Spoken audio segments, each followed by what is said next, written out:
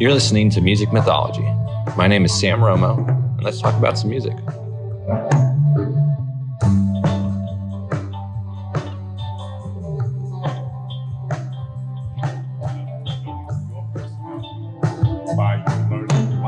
Yeah. Like you, this is very random. Do you watch Westworld? I watched it I finished it last month. Oh shit. Okay. This is perfect. Because I'm more music based. So when somebody tells me, no, stop what you're doing, watch this now from beginning to end. And I don't want to talk to you until afterwards. That was The Wire for me for a while. Oh yeah. R.I.P. Yeah, man. That was major. That still is major. They made me watch it 2 years ago, and it came out in the early 2000s. What's that? Oh, The Wire. The Wire.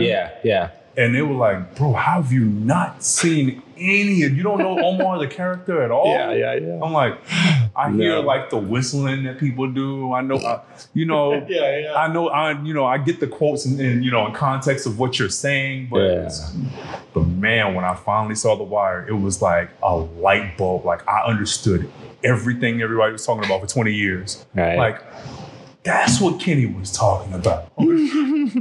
That's what Sean was saying. She starts lighting up all her mind. I have to pause it and then call the people and apologize. Like, man, this is a masterpiece. I let you down. Same thing with Westworld. I was like, this is masterful. And my first instinct right around season 2, I was like, I don't know how they're going to end this. Right. I'm halfway through season 3 right now. So I'm like, let me shut up right now.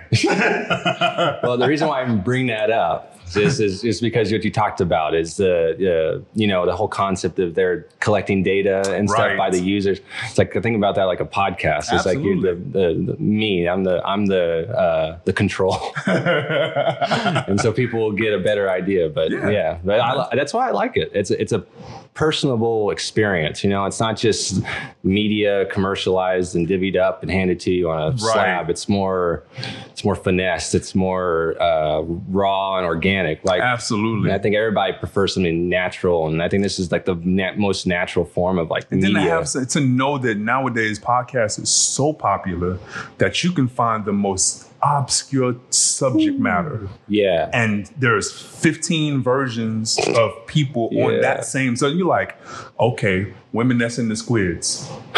Oh crap! Wow, 3 hours with such and such and Dave Chappelle. All right, let's go. That's my favorite thing is to find a crazy podcast and then they have the Formula One racer champion. It's like, I love cheese. Like, what? A cheese podcast? All right, but to each their own, man. Yeah, and it works. So. But I applaud it now because it took me a while to get into it. Number one, once again, music takes up all my life. But somebody said, hey, bro, have you ever wanted to see an interview of your favorite artist more than 5 minutes at a time? Yeah. Now, think about all the interviews you've seen of your favorite artists over the years. It still won't end up being the amount of time that a podcast can give. And if you're thinking about like Breakfast Club interviews, stuff like that, where sometimes they're tired, they get there at like 6 in the morning. They're like, yeah, man, we're really trying. We did that in 2000. Then they're talking to their PR people like, what was that thing again? Yeah, that thing. Yeah, put some respect on it. It's just, but it's so true. It's such a glimpse into the real person. You know? That's why it's so cool about, like, I love Questlove's. I'm gonna dive into his. I've been scared too because of time. Time is like, suck it up. Especially now that I've dived in. This is my first year into production. Oh, okay. Did you do production for Try More Mojo at all? Well, we're all collectively producing songs. Gotcha. So like everybody brings something to the table. Nice. But as far as my own brainchild stuff straight out the brain, and then you hear it. I've never done that before. I don't know if it was fear.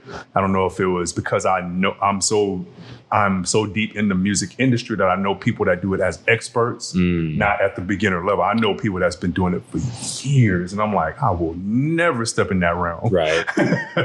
It's intimidating, and then they have to know that they have competitors that they, I'm like, oh no. But it was the same thing with drumming. And once my favorite drummer, which is my mentor, once he said, well, how did you get into drumming? Like, well, it lit up, and I just couldn't not take my eyes off of it. I couldn't, and then I couldn't be not around the drummer, and then I could not be behind the drummer watching what he was doing. Never hadn't touched the drums. I just could not be around it. Yeah. And he was like, how do you feel about, mine is an MPC. I have an MPC. He said, how do you feel about the MPC? I said, I have that same exact feeling. Before I bought it, I said, I think I'm going to have that same exact feeling because I'm catching myself going through rabbit holes. And I looked at every other machine and every other company, but this one's just, for some reason, it's catching me all the way through. And that was the beginning of my production. And then from that point on, he was like, now go back into all your archives. I know you have them. You haven't told anybody. Go back into all your archives that you voice recorded and let that be your first production. And I was like, how did he know I did that? Because you're a true musician. And I was like, okay, cool. Well, let's listen to stuff at home. Like, oh yeah, I remember that little lick. And then, mind you, being a drummer on an MPC, you're in heaven, right? Because now you're not at a drum set and you only have 15 sounds. Now you have every sound of drums possible. Plus you can distort it. Plus you can reverse it. Plus you can overlay it, sustain it. You can do whatever. Oh my God! I was like, oh, they shouldn't have ever made this machine. And he caught me in the process. It was like, hey man, quality time, balance, wife, children, life, MPC. Just get a balance of all of it. It's going to take some time, but once you find that balance, your wife will appreciate your MPC. Your kids will appreciate the time you take with them off the MPC. So it just, they'll appreciate when you're gone on tour and when you come back and you actually give them time more than going straight back to the MPC. Yeah. So pick and choose your times and battles. And being a musician, we have a superpower. We stay up all night and our ideas hit at like 1 o'clock in the morning. So give everybody their time while they're up. And then the moment they sleep, your brain lights up. That's when you take the time and just let it all out. Yeah. So my wife wakes up to a lot of mess. She's like, you made how many songs last night? Wait, in a span of what time? When? I was up, we ate and I dozed off and I'm up and now you got 7 songs? Like, yeah. Oh man, I mean, I see you though, man, on Instagram, man. You're always going at it. Oh man. It's inspiring, brother. I literally just made a TikTok. Well, in the process of the bare bones of a TikTok. And I do mean like putting my name and the photo. Yeah, that type of thing. I literally just did that today. Nice. But I won't start it until I ordered some speakers that's coming in. Now I got to be careful when I do that because I'm on headphones when I'm on my MPC. I'm in my own world. Now I got to find a perfect time frame to play it, record it, and, get the good 30 to 40 seconds out to put it on TikTok and to put it on Instagram to show people, oh, no, he's serious about this production. Yeah.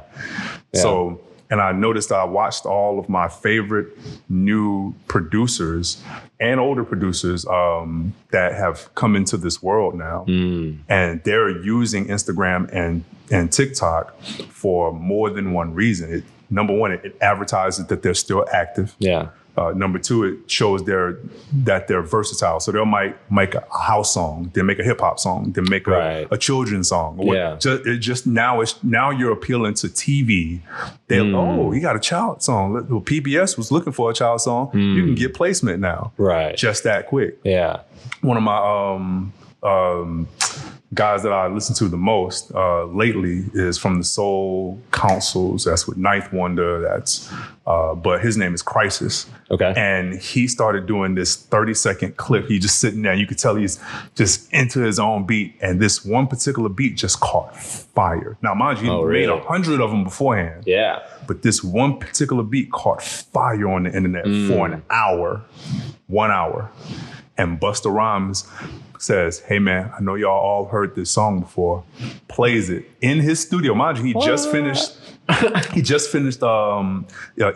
2, the last album he just did. Yeah. Classic album. Let me rephrase that. Approaching classic. Classic has to stand. So it has the feel of a classic album. Yeah. I should say it like that. But he had just finished this. So you're thinking he should be relaxing. He shouldn't. No. He heard this beat and he was like, I know y'all heard this beat. And he played it. And he said, and he turned it up. He said, but it's mine now. Oh. And then he added Crisis right then and there. And I don't know how much money it was that he gave him. But he said, I don't care if it don't come out for 3 years. It's mine. So here's the amount of money to make people not want it no more. Yeah. That type.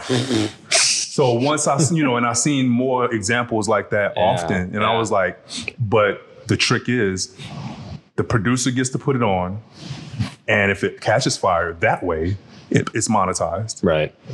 Goes on YouTube, it's monetized. People still, kind of play it and whatever the case may be. And then when the artist either rents it or buys it, it's monetized again. Yeah. And I'm like, whoa, I've been on the wrong side of the game. I've been drumming for a couple of hundred. You mean to tell me? Wow. So it just gave me another side of me that I didn't know was there. Yeah. And ironically, I give that credit to the pandemic as well. Because once again, talking to my mentor, Robert Spudsy Wright, if you don't know who he is, man, I don't know what to tell you. It's just Google Sput. You don't even have to put in his whole name. Just Google Sput and everything comes up. And you're like, I didn't know he did that. I didn't know he did that. I didn't do it. Well, he's one of my dear, dear friends from Dallas. Oh, and spell it for the listeners. Oh, we're on. I didn't know he was on. Robert Spudsy Wright. And that's S-P-U-T.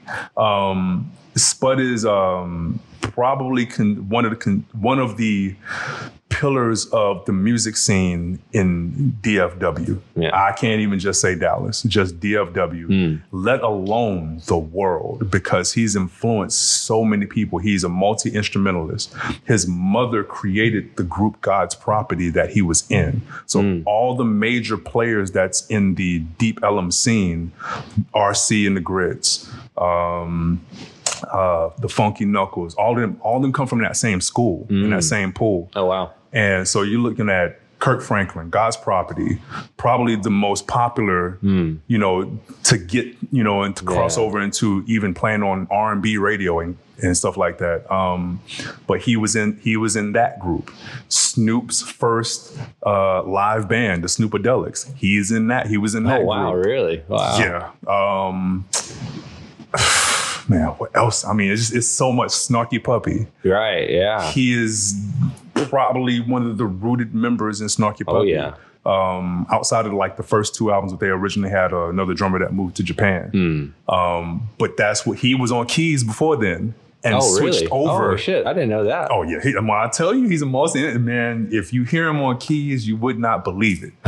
It's weird seeing to me because I'm so used to seeing him as a drummer. Yeah. So it's still weird to see him behind keys and just being and then musical directing. He is the king of musical directing. He's got instructional videos out, and it teaches how to direct from the drum kit.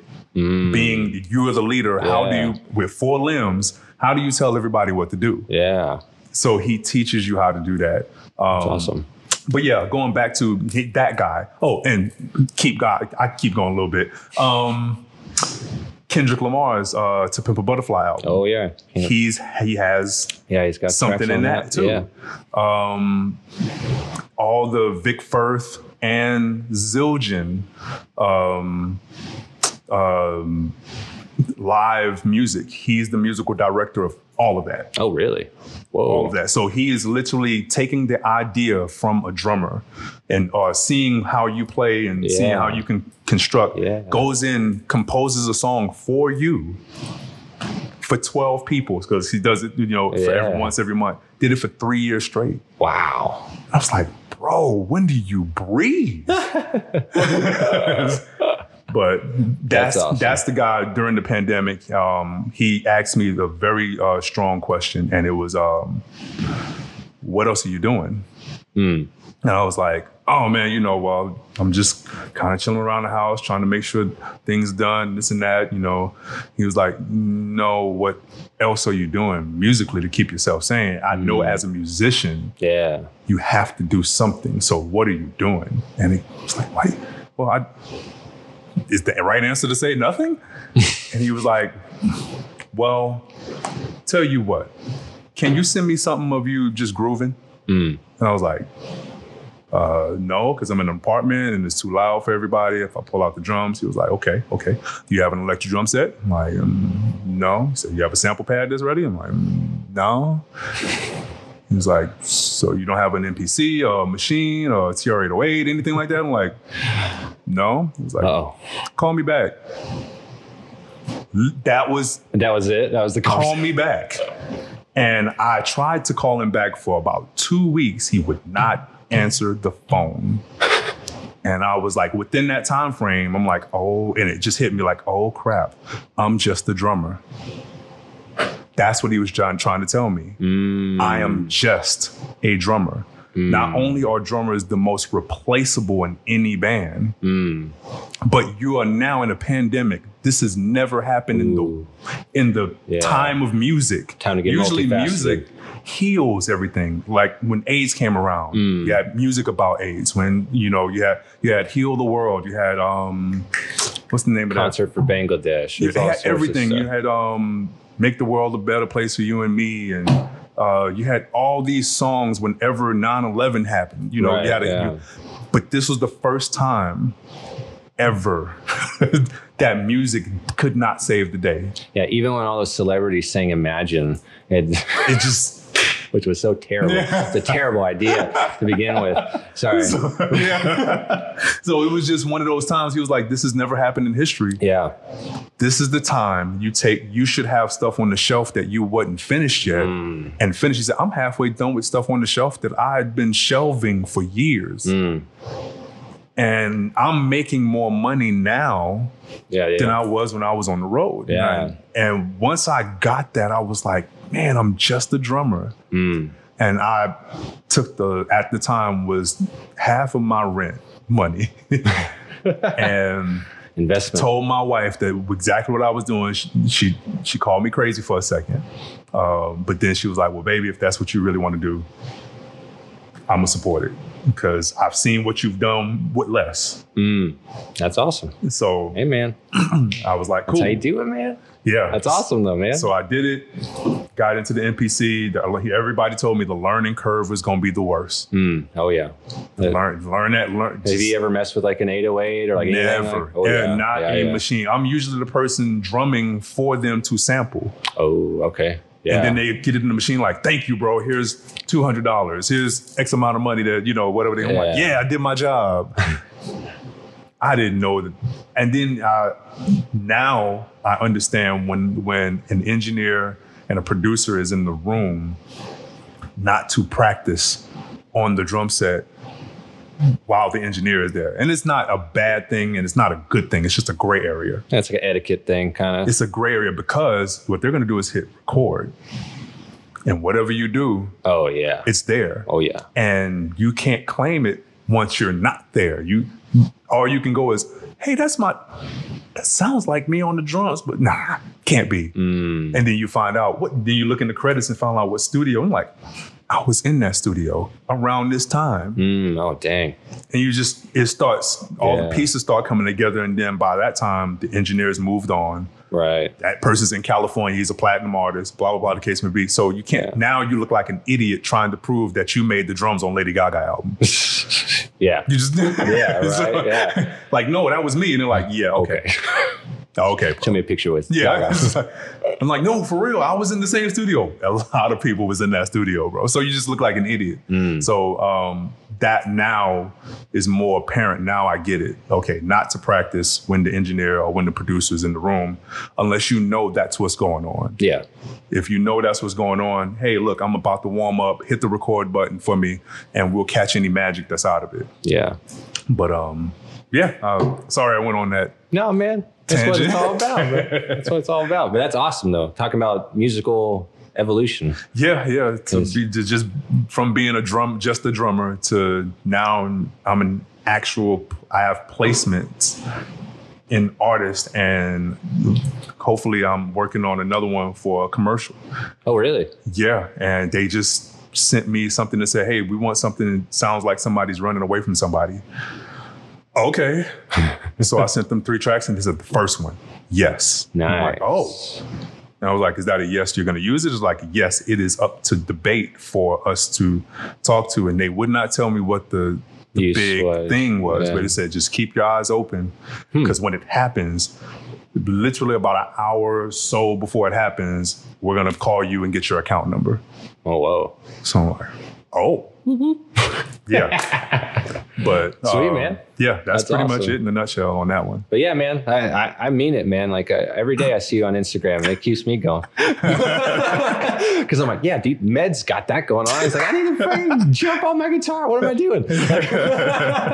But I'm in the same world, man. Because I went to school for audio video productions for about almost 6 years. And in my last 2 years, I just had really lackluster professors who kind of got burnt out on the industry, or they had bad experiences and just told a lot of ghost stories and freaked me out. And, I don't come from money. So I was like, oh shit, I got to have money, at least to pay the rent, just to not freak out. And so I switched to marketing, and I've been selling signs for the last 6 years. And when COVID happened, half of our market tanked out. Yeah, buddy. Had a lot of free time, and just started realizing, man, what... I've been a musician for the last 5 years, just casually, with a bunch of different jam bands. And I just realized, when I'm at work, my favorite conversations are about music. When I'm at home and I'm hanging out, it's I default to put on some damn music, Or when I'm with a friend and they're a musician, I'm like, hey man, you just want to jam for a little bit? Always, I'm like, man, it's just the immediate, I lean into it so hard, and I didn't even realize it.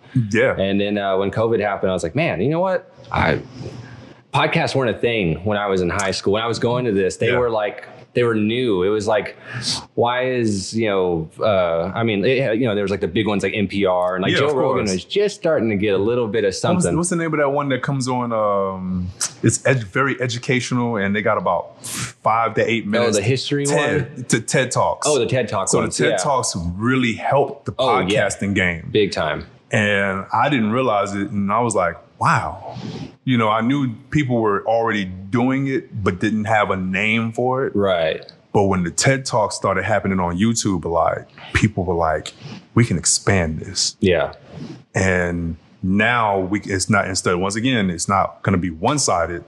Let's let it be back and forth. Open. Yeah. Wide open. And so then, of course, my other indulging podcast is Drink Champs.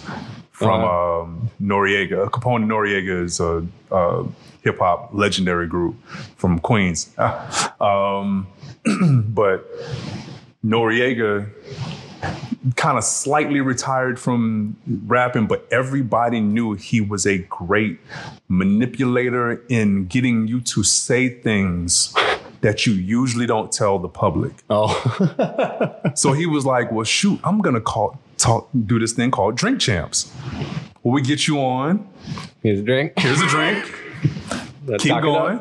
And I'm pretty sure the idea he got that from was I think they did the hot wings thing. Oh yeah, the hot ones. Yeah, so they literally right after that, nice. He spinned off, and it's now one of the number one hip hop podcasts in the world.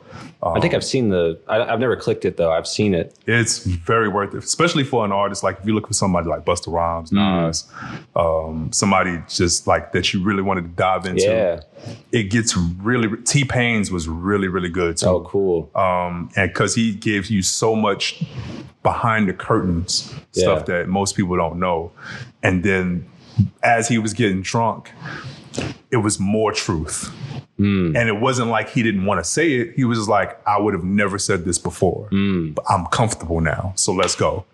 So he just kept going and kept going and kept going. So bust out the whiskey.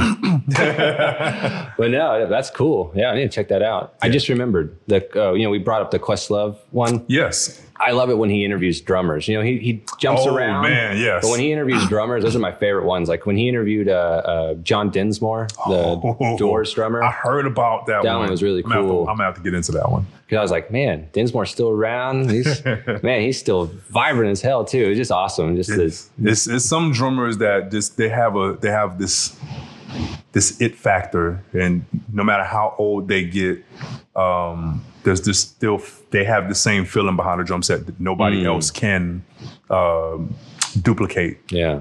People have tried and people get real close, but when such and such is on the drums. Yeah. And proud to say I know a lot of those guys personally, especially in Dallas, obviously, but just worldwide, getting to know them. Instagram helped me a lot with that. I was afraid to go into a lot of people's direct messages until I watched a superstar friend direct message another superstar friend, and then they made an album. I'm like, you got to be kidding me. It's been right there this whole time. Yeah. And then like T-Pain, I don't know if you saw his, T-Pain had never checked his direct messages on Twitter. Oh, I've seen that. Yeah. And he's like, how much shit did I miss out? And he does the stuff like Rihanna, that came across every... I forgot about that. Wasn't that recently? Yes, that was very... Because he was just not into it. Yeah, He was like, I'm a studio rat. I don't have time to be on Twitter and this and that. I don't advertise who I'm doing stuff with until the song comes out. Yeah. So that's what made him such a mystery to a lot of people and made the hits even hit harder. Because like T-Pain and who? T-Pain and what? But if he was on Instagram telling you before it came out, then you'd be like, oh, I knew it was coming. Yeah. So I can't wait to dive into Questlove's and Dave Chappelle's as well. Because it has Talib Kweli on it. Oh, yeah. And Talib has another one that I watch. Yes. Oh, man. That is a gorgeous podcast because it's him interviewing not just hip hop artists, even though it's geared that way, but it's interviewing people that influence the culture. And no matter what creed or what genre you came from, if you influence the culture, you're on that podcast. And it's the way he just runs it is just gorgeous. That's all. I love Talib, man. That'd be a cool show. I need to check that out. Yeah, I didn't know he had a show. Yeah. But that's what I'm talking about. There's just so much stuff. It just keeps going and going. Like when you said the Octopus Ladies, there's probably 18 podcasts about that. That's crazy. Yeah. Talib's neighbor probably has a podcast about him, And you never know. He's just like you have what? Like, yeah, we just made one called Talib Downstairs. But oh man. So you said you're currently working on your solo stuff. Is that the main? Yes, I actually it's my name Meds that has been adopted as my nickname. I named it M.E.D.Z. to make people try to figure out what Meds meant. But it's a blank acronym. Yeah. It's purposely a blank acronym. So people was like, oh, music, intelligence, drums, and what the Z for? What is the Z about? Zoology. So zoologist, he's a zoologist? Wow. Never know. But I wanted that because I like bringing mystery.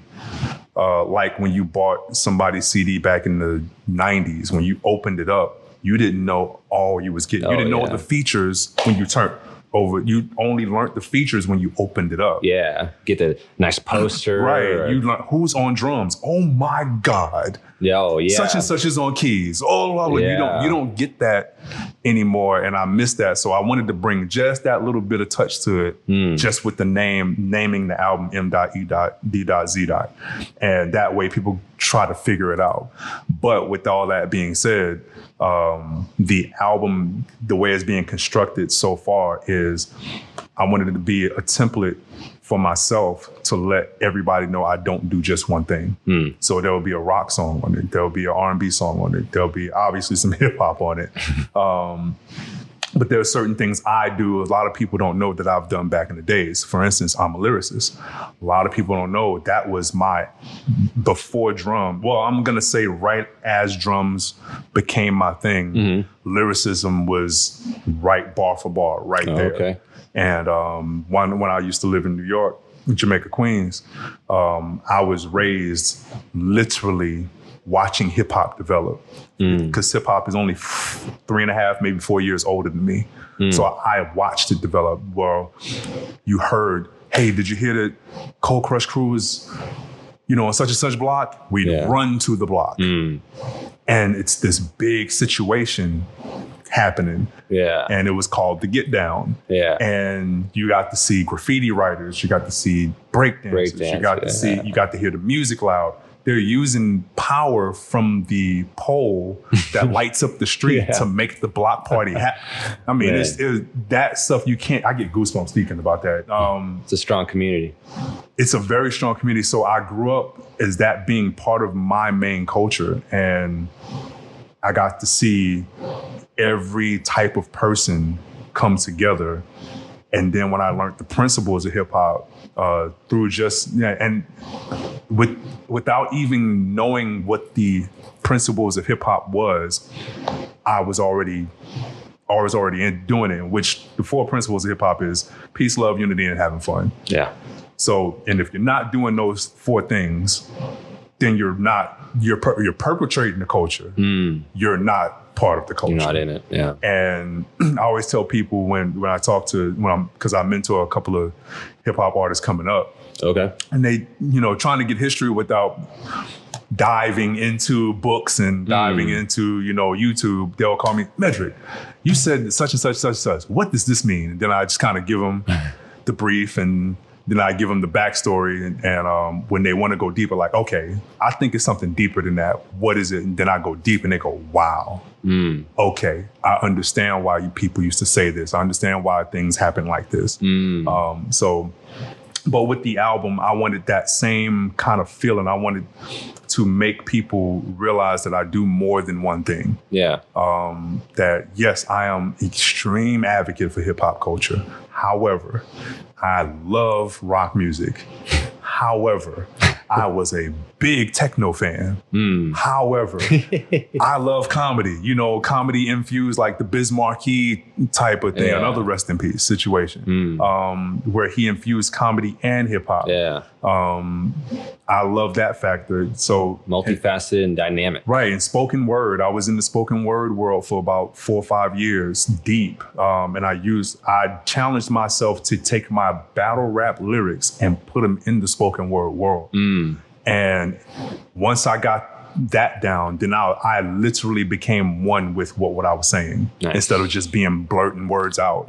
Now I'm absolutely one with what I'm saying. And once that happened, even my friends that were wrapped around me at the time was like, dude, you're on a whole nother plane now. What is going on? What did happen? I'm like, I wanted to get sharper. I wanted to get better outside of my peers, outside of being around, because I couldn't go out when now hip hop is popular. Now it's at night. Because when hip hop wasn't like the mainstream, it was in the daytime. So I can go out after school. I know exactly where I'm going, but now it's in the clubs. I can't get in the clubs. So I got to find a way so then they was like, hey, there's this spoken word thing that's happened, like at 6 to 7 or something like that. Okay, I'm going there. I'm gonna sharpen my skills through those ways. So lyricism was a big situation. Drumming was right there next to it. I didn't know drumming. Hip hop, and this is why I give so much credit to hip hop. Hip hop is the reason why I'm so cultural when it comes to genres of music, because of the sampling. I didn't know that I'm playing James Brown stuff. I didn't know I was playing Count Basie stuff. I didn't know I was learning Herbie Hancock stuff. I'm just playing it. Yeah. I didn't know Bob James was dum dum dum dum dum. I didn't know that was Nautilus. Yeah. Until somebody was like, "You heard the Bob James joint?" I'm like, "Who's Bob James?" Yeah. Like, "Oh man, you got to find out who Bob James is." And they let me hear it. I'm like, "Oh, that's Eric B. and Rakim song." I'm like, "Nah." No. I'm like, "But it is." I'm like, "Nah." So the sampling at the time helped me because I'm learning the drums. Yeah. And I'm playing the drums. And the way I ultimately learned how to like lock into drums was I had the TV in front of me. When I had 2 hours before my mom came home from school, I would put the drums together and watch Video Music Box and watch Ralph McDaniels in New York and just drum to anything that came on TV. So Special Ed's I Got It Made came on. So I learned how to play that. Now, mind you, the beat never changes. So in rock music and stuff, you got fills, you got stuff like that. Yeah. In hip hop, the beat doesn't change. So I literally learned how to keep tempo. I learned how to play the beat the right way. I learned how to focus on making sure that if there is a breakdown or if there's a certain part where you need to hear what the lyricist is saying, I need to come down a little bit. Yeah. So all I needed was a kick, snare, and hi-hat. I didn't have to set up the whole drum set. I didn't know that was setting me up to my what a lot of people consider like pocket. Right. Yeah. I didn't know what pocket was. So when I played for somebody, they were like, "Bro, your pocket is just ridiculous, man.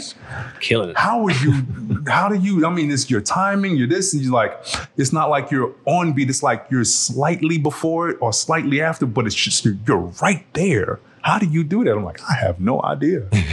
And then, of course, I get into gospel music through my mother taking me to church, which is the first place I saw drums, live drums. And that's when I knew I was going to be a drummer at that time. So, but you and AC cut from the same cloth. So same thing. But see, me and him have the same thing too, because I came up from the church too. Like my dad was a soundboard tech, and one day he's like, "Hey, can you do this?" And then he walks out the door. Yeah, I'm like, "This is the gain, and you keep this level. This is how you isolate." And they're like, "Oh, okay." Good luck. The exact same thing happened to me. My first drummer teacher outside of the TV was a guy named Michael. And I thought he was the best drummer I've ever seen in the world. Of course, I'd never really watched drummers. So to me, he was the best drummer in the world. Yeah. And at the time, there was no recorders. It was too expensive to buy a video camera.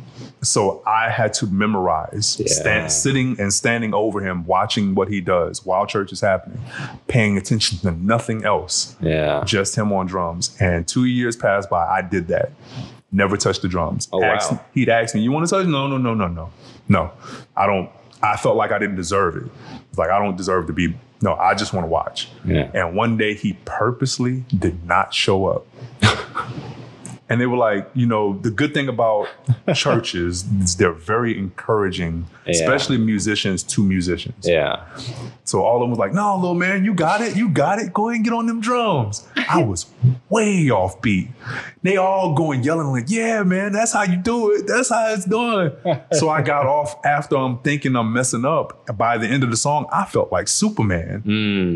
And I was like, I got to do this again. Yeah. And they were like, "You ready?" I was like, "Yeah." So I got on the next day. So now he's back. So now I'm doing one song of service for about 6 months. Then there was 2 songs. Then he would only let me do the slow songs. And I was like, why is he me getting all to play all the funky, all the hip stuff, making everybody dance, and I got to play all the slow stuff.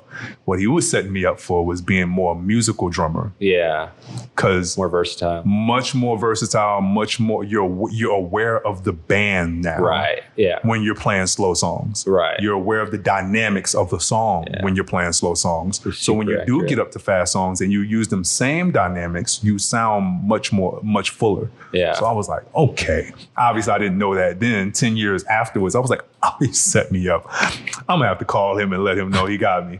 So I don't play slow stuff, man. Yeah, but I mean, I was super mad at him for a long time. Like, man, I was ready to curse him out in church. And I was like, bro, why would you like, I mean, he'd be sweating when he get off. He's like, "Here you go. Here, man, slow it down." Yeah. Way down. He wouldn't tell me what the next song was. Oh, shit. So I'm like, I'm hype. I'm like, yeah, I'm getting ready to play this. And they're like, amazing grace. Like, damn it, you got me. And they're laughing, but they knew what he was doing because apparently the drummer before him did the exact same thing to him. Yeah. So it became a cycle. And I did that right before I left that church. There was a young kid, he was 10, and he could not keep his eyes off me. His mom was getting so upset that he wouldn't pay attention in church. Yeah. And then after church, I went to her and I was like, hey, can I just one time just have him behind me? And she was like, you sure you want? He's unruly. He doesn't stay still. I'm like, just one time, just let me have him behind me. And when he got behind me, he calmed down. So all this was the beginning stages of them prescribing ADD and ADHD. Wow. And we didn't know what it was, or we didn't have a term for it. Yeah. So he is now calming down. She said, baby, I don't know what you did to this kid in 3 weeks, but his grades went up. He's conversational. Whoa. He comes out of his room to engage in. Yeah. It's like, he needed an outlet. And once he got into junior high, then he was the most popular kid in school. Oh, shit. He did track, he did music, he did this, he got the girls, he got blah, blah, blah. He's beautiful. Going out, and now he calls me like every year, just say, man, thank you for making my mother make me come behind the drum set. He said, well, I truly believe without that day, I would have been a completely different person. So thank you. He had got off medication. Because they were just giving the medication out because they were trying to get it all funded through the FDA at the time. Oh, shit. Wow. So they were just giving it out like candy to kids. Like, we think he has ADHD. Well, I'm sure the parents just want a solution, And all they saw was their kid calming down. They didn't see their kids becoming zombies. Yeah. Now, has some people lived off that and become better people? Absolutely. Yeah. But every brain is different. Sure. So for the most part, it wasn't happening to a lot of people. Yeah. But that's wonderful. That let me know, okay, music is seriously powerful. So with hip hop and gospel, those two entities made me a better drummer. The encouragement from gospel to keep going whenever I thought I was failing. And then hip hop music on me watching it on TV and just getting it straight, not worrying about any other thing on the drums, just making sure the beat was so tight that I couldn't hear it on the TV. Oh yeah. I wanted it that tight. So and that I did that till I was from 11 till I was 16. Nice. And then I had my first major gig at 16 years old. Oh, yeah. And that was a catastrophe. Not because I didn't play well, but my mother, rest her soul now, she was so happy for me that she was a chef. So she made, I don't know if you've ever seen them commercials where they have cereal and they say part of this complete breakfast and they pan out. Oh, yeah. And they show you every breakfast thing. Ever. Yeah. Well, my mom made that breakfast. And she was like, eat anything you feel like. You're about to have a good day. And my first major gig, I'm about to play in front of 3,000 people for the state choir, for the Louisiana State Choir at UNO Lakefront Arena. I'll never forget it. And I'm happy. My favorite drummer is letting me play the first 2 songs. I'm like, oh, this is it. I'm great. Lift off. So I eat. I get up, I play, I get through half of the song, and all I remember was hearing the thump of my head. I fell back. Hospital. So I wake up, I'm in an ambulance. All I hear is the siren. And the bishop, the assistant bishop at the time was, he said, "Are you okay, son?" I'm like, "What happened?" "Oh man, my head hurts." He was like, "Yeah, you fell straight back, like head first." And I was like, "What? How did the song come out?" Okay. He was like, that you're a true musician because the music was above your own house at that point. I was like, did I sound good? How did the music come out? He was like, no, relax. Relax. So I get to the hospital. Nobody figures out what's going on. It took the nurse to come in and just, I think she had casual conversation with me. She was like, so what did you do before you played drums? She was like, I was like, my mom made this breakfast. It was huge. And she was like, tell me more. And she just kept checking off boxes in front of me. She was like, I'll be right back. They took another blood test and the doctor ran and he was like, I'm amazed you're alive. Your blood pressure was straight through the roof. Oh, crap. And I'm like, seriously? He was like, yeah. He said, I'm going to go do some history on your parents real quick. It took him about an hour, but when he came back, he was like, yeah, you have high blood pressure and diabetes on one side, high blood pressure and something else, strokes on the other side. The common denominator is high blood pressure. It's in your blood, bro. You are the only one that can stop that. I'm like, well, how can I stop it? He was like, well, you got to stop eating pork. Oh, you crazy.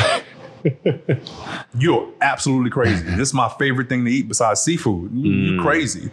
He was like, I can help you stop eating pork real quick. Oh, no. I'm not going to say it on here. But what he did... And right afterwards, I was like, I'll never, ever eat pork again. He was like, do me a favor. Only spread this knowledge to somebody that really needs to get off pork or really wants to. Like, you gotta see it in their eyes. Like, it's going to kill them if they don't get off. Then you do and tell them and you do this for them. And that will stop it. And I was like, okay, cool. So I've only done it twice in my life for somebody else. And it does work. It gets people all the way off of it. And you don't realize how much pork is out of all the meats, it's the hardest to digest in our body. Yeah. And it brings you down. So when we get what we call deitis, most of the time it's attributed to either eating too much or whatever you ate is so hard for your body to process that your brain is like, we're gonna have to shut it off. Yeah. So while you're asleep, we can work through this. Yeah. But that ultimately my first big gig. Dang. And that happened. I got. But once again, the health came out after that. Hey, so at least you knew. I got my other shot again. It wasn't as big, but it still helped. So that was a very memorable day. Oh, I'm sure. So it's like lift off and like awareness and like, there's some problems with the rocket, but we'll figure it out. We'll be fine. We're still going up.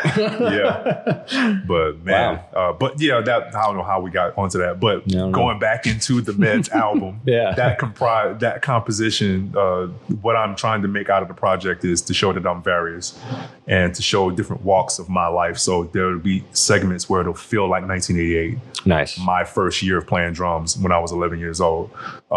There'll be times where it's going to feel like the 90s, where it's like, oh, that's that 90s R&B, that old school where you actually felt the music. Then there's going to be rock songs. I have my touring band. Have them playing a song on it. Nice. Because I wanted to show that's where I am currently. Yeah. And the last song, I guess I can go ahead and tell everybody the last song is gonna either be called Dropping Jewels or Gems. And I wanted to do not a spoken word, but an actual generational philosophy section. More unlike what people do on Instagram and Facebook. They give these little philosophies. Yeah, it's little nobody has a heart attack. They have a heart break. And you're like, ooh, that was deep. Whatever. So I wanted to have generational gems like that. So I'm getting my daughter to do her version of it. Oh, wow. So she's going to do these one-liners, these random one-liners of just gems. And then me and my sister, because we're pretty much twins, me and my sister in California, we're going to tag team on doing our generation of gems.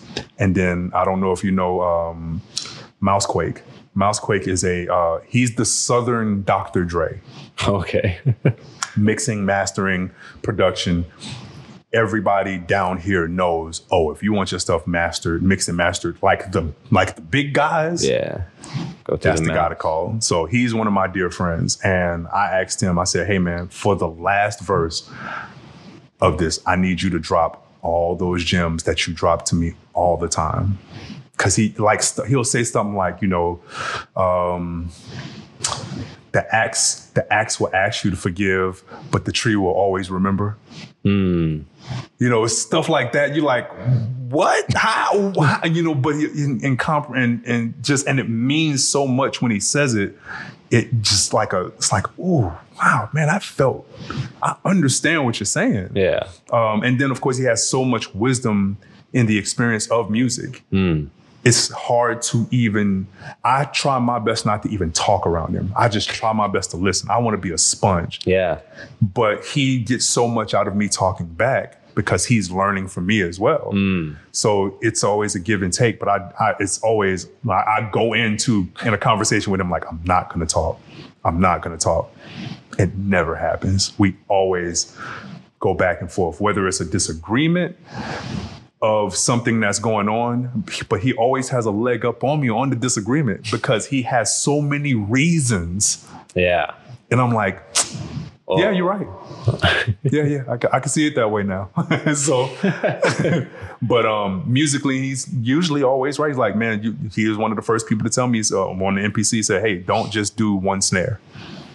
What you mean? He said, you have the ability in there to stack. Yeah. So stack your sounds.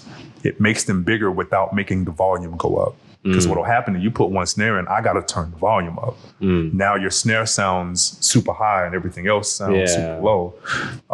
Stack your stuff. And now everything is neutral right here, but it sounds louder and crisper than everybody's. It's like, ooh. Yeah. Jabon is another one that told me that. Jabon is Erykah Badu. Erykah Badu is one of her producers. Yeah, I'm in a band with him called The Beatitudes. And he told me the same thing. Stack. I don't care if that snare sounds great in your headphones. Stack it. Even if it's two of them of the same exact one, stack it. That way you can keep the volume down, but you can keep the clarity. Keep the power. All right, cool. Yeah. So I was like, so it's kind of like flams on the drums, but he was like, exactly. He said, so when you hit one drum with one hand in a stadium, it sounds like doom, doom, doom. When you hit it with two, it's like boom, boom, boom. It's like, yeah. He's like, that's exactly what you're doing with stacking. Now, when you get the mastering of stacking, you take a shaker and put it under the snare. You take a tambourine and put it, on top of the snare. Now you're getting to mastering stacking. Yeah. I was like, ooh. He said, when you take a tambourine and make it sound like a kick.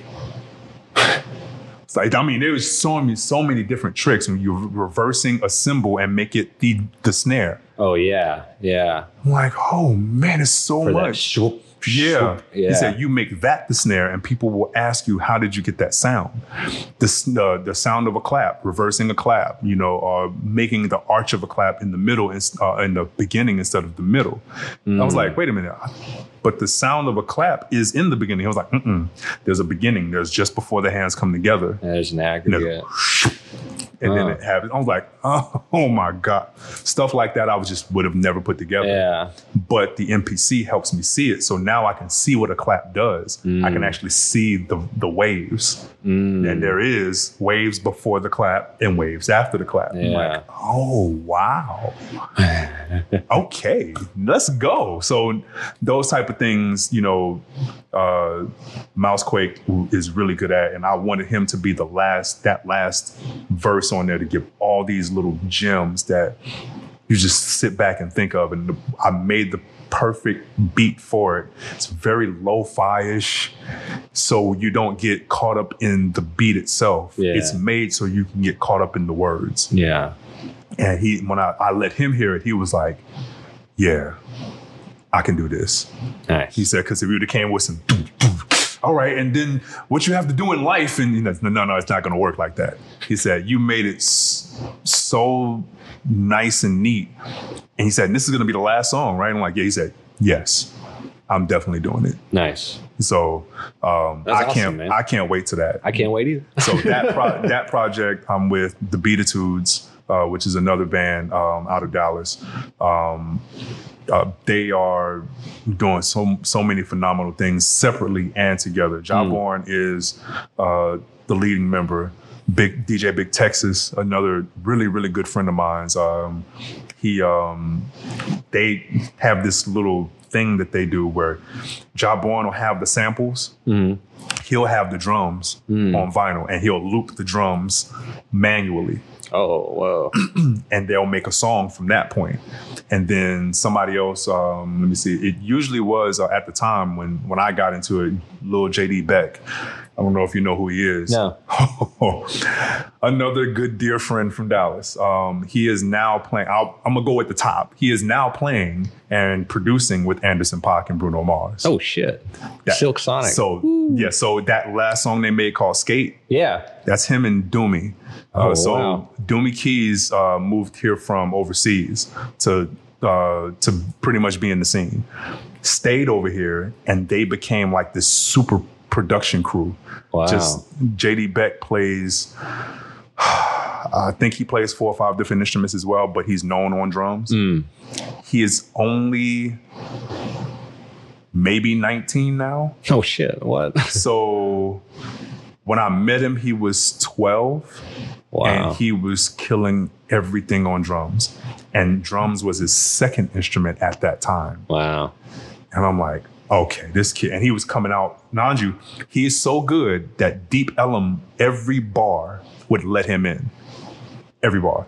And on top of that, because they knew he wasn't coming there for drinking. Yeah. They knew he was going straight to the stage. And everybody knew.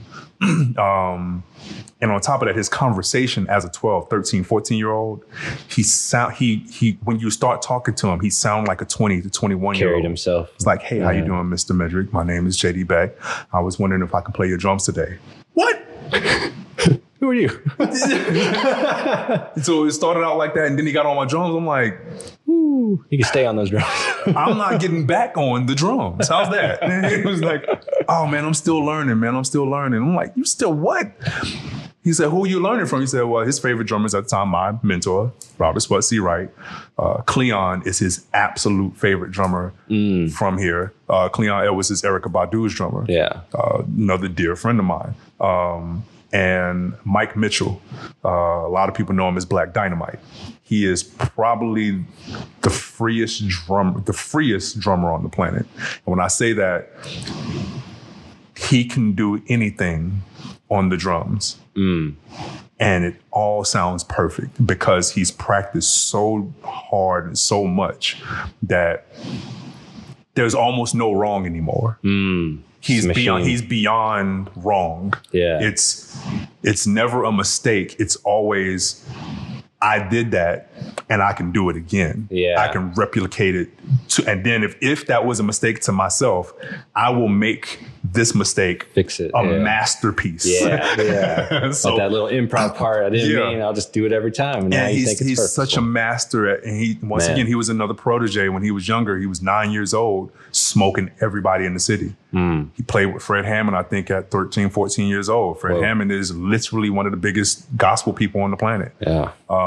He played with John B. Keys. Then he goes up and now he's Marcus Miller and Herbie Hancock. And wow. It's just, that's crazy. He's ridiculous. So, but with that, so that's the Beatitudes. That's my own project itself. Proudly in Try More Mojo. Love it. That story is, that's a really, really good story. It started with Deep Ellum Art Company, the venue. Yeah.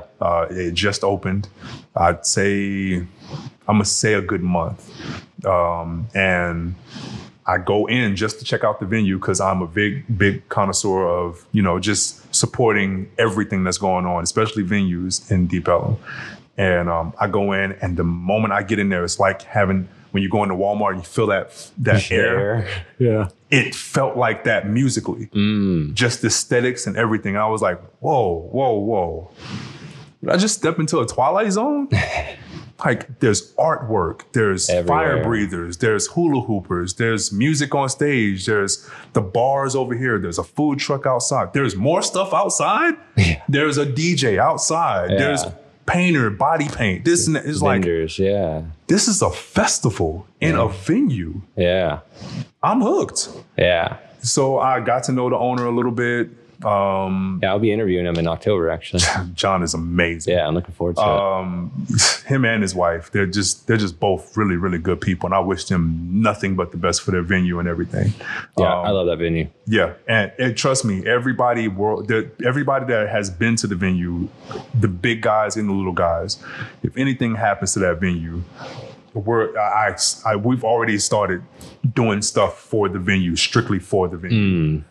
So he never really has to worry, so to speak, if he's being supported. Sure, community's got his back. Absolutely. Yeah. We'll fight with him all the way through. Yeah, that's awesome. So I get in there. They're doing this thing. I think on Mondays, this open mic night thing. Okay. I get on stage.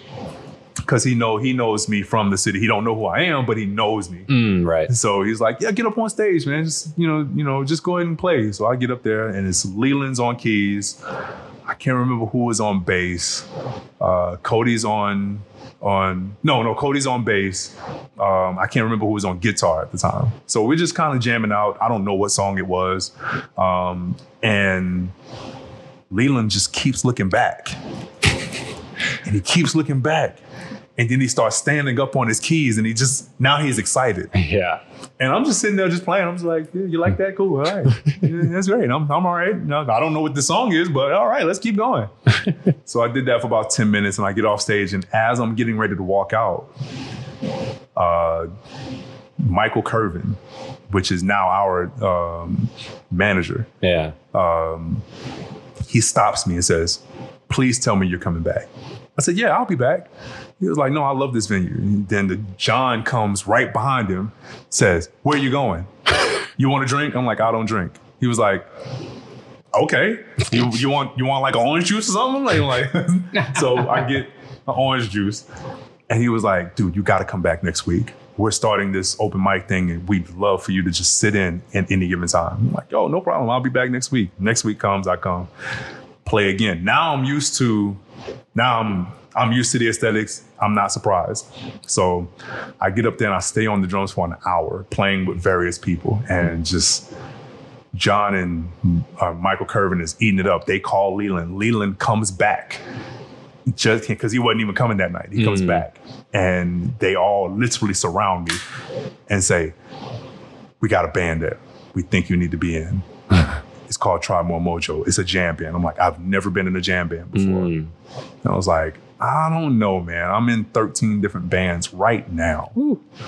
And they were like, what's your biggest band? And at the time, it was a band called Dirty Loops. I mean, not Dirty Loops, Dirty Grooves. I wish I was in Dirty Loops. But Dirty Grooves. And we were doing really good, really, really good.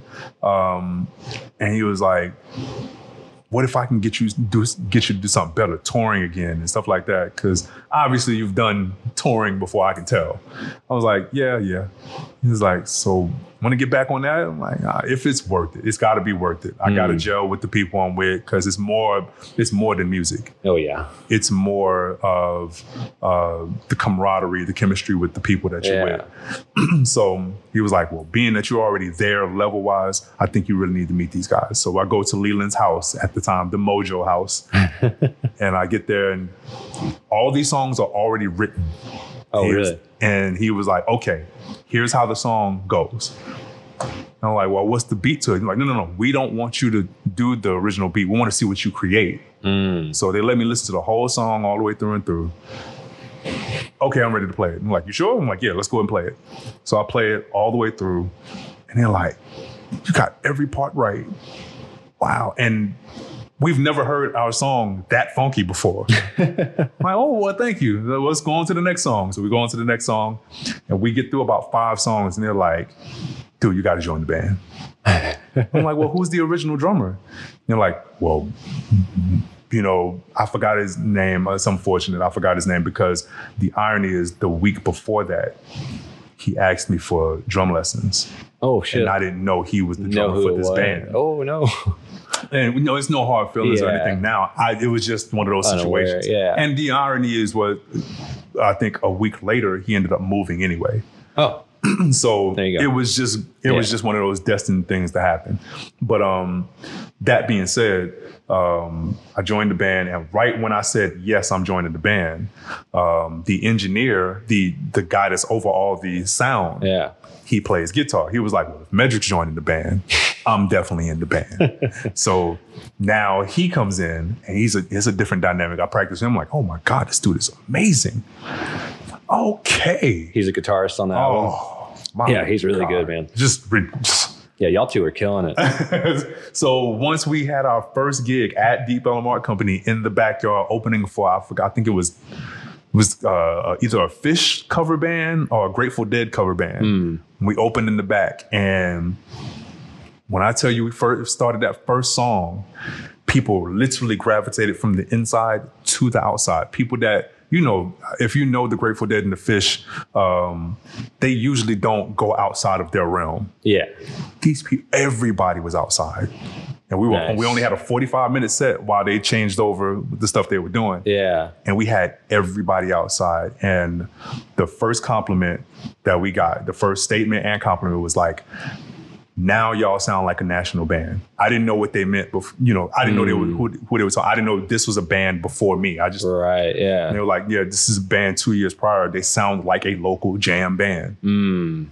Y'all, between you and the way they already sound and the way that you and Evan bring the dynamics to it, y'all sound national already. And that's when it just clicked. I was like, all right, I'm gonna stick around. Yeah. And we just started getting more and more and more gigs and just opening for people to the point where as we were opening for the people, the bands that were coming after us like, God dang it, y'all gonna make us work hard tonight.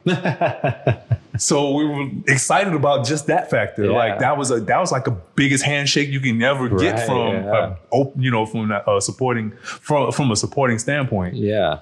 So every band started saying that.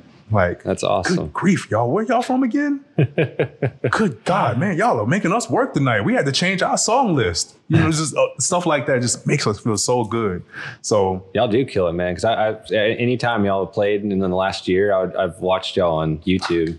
Man. And yeah, it's awesome. We've gotten so much better. We listen to our older stuff now and cringe. But knowing that energy got us where we're at now, it feels so good to see the progress. And we watched the blueprint of Snarky Puppy, Ghost Note, Funky Knuckles, all these bands that started here are seeing the grits. We're watching their blueprint and taking the best of everything they've ever done. Yeah. Just even how they toured, how they supported other bands. Yeah. How Mike Leake moves with his band, how Sput moves with his band. We've taken all of that into accountability and applied it to us. And one of the themes that we have is not to play in your city more than you play for your city. So that means wherever we go, we want people to say, where you guys are from. We shouldn't have to say it up front. Right. It should literally like make people want to find out, are y'all from California, New York or something? Yeah.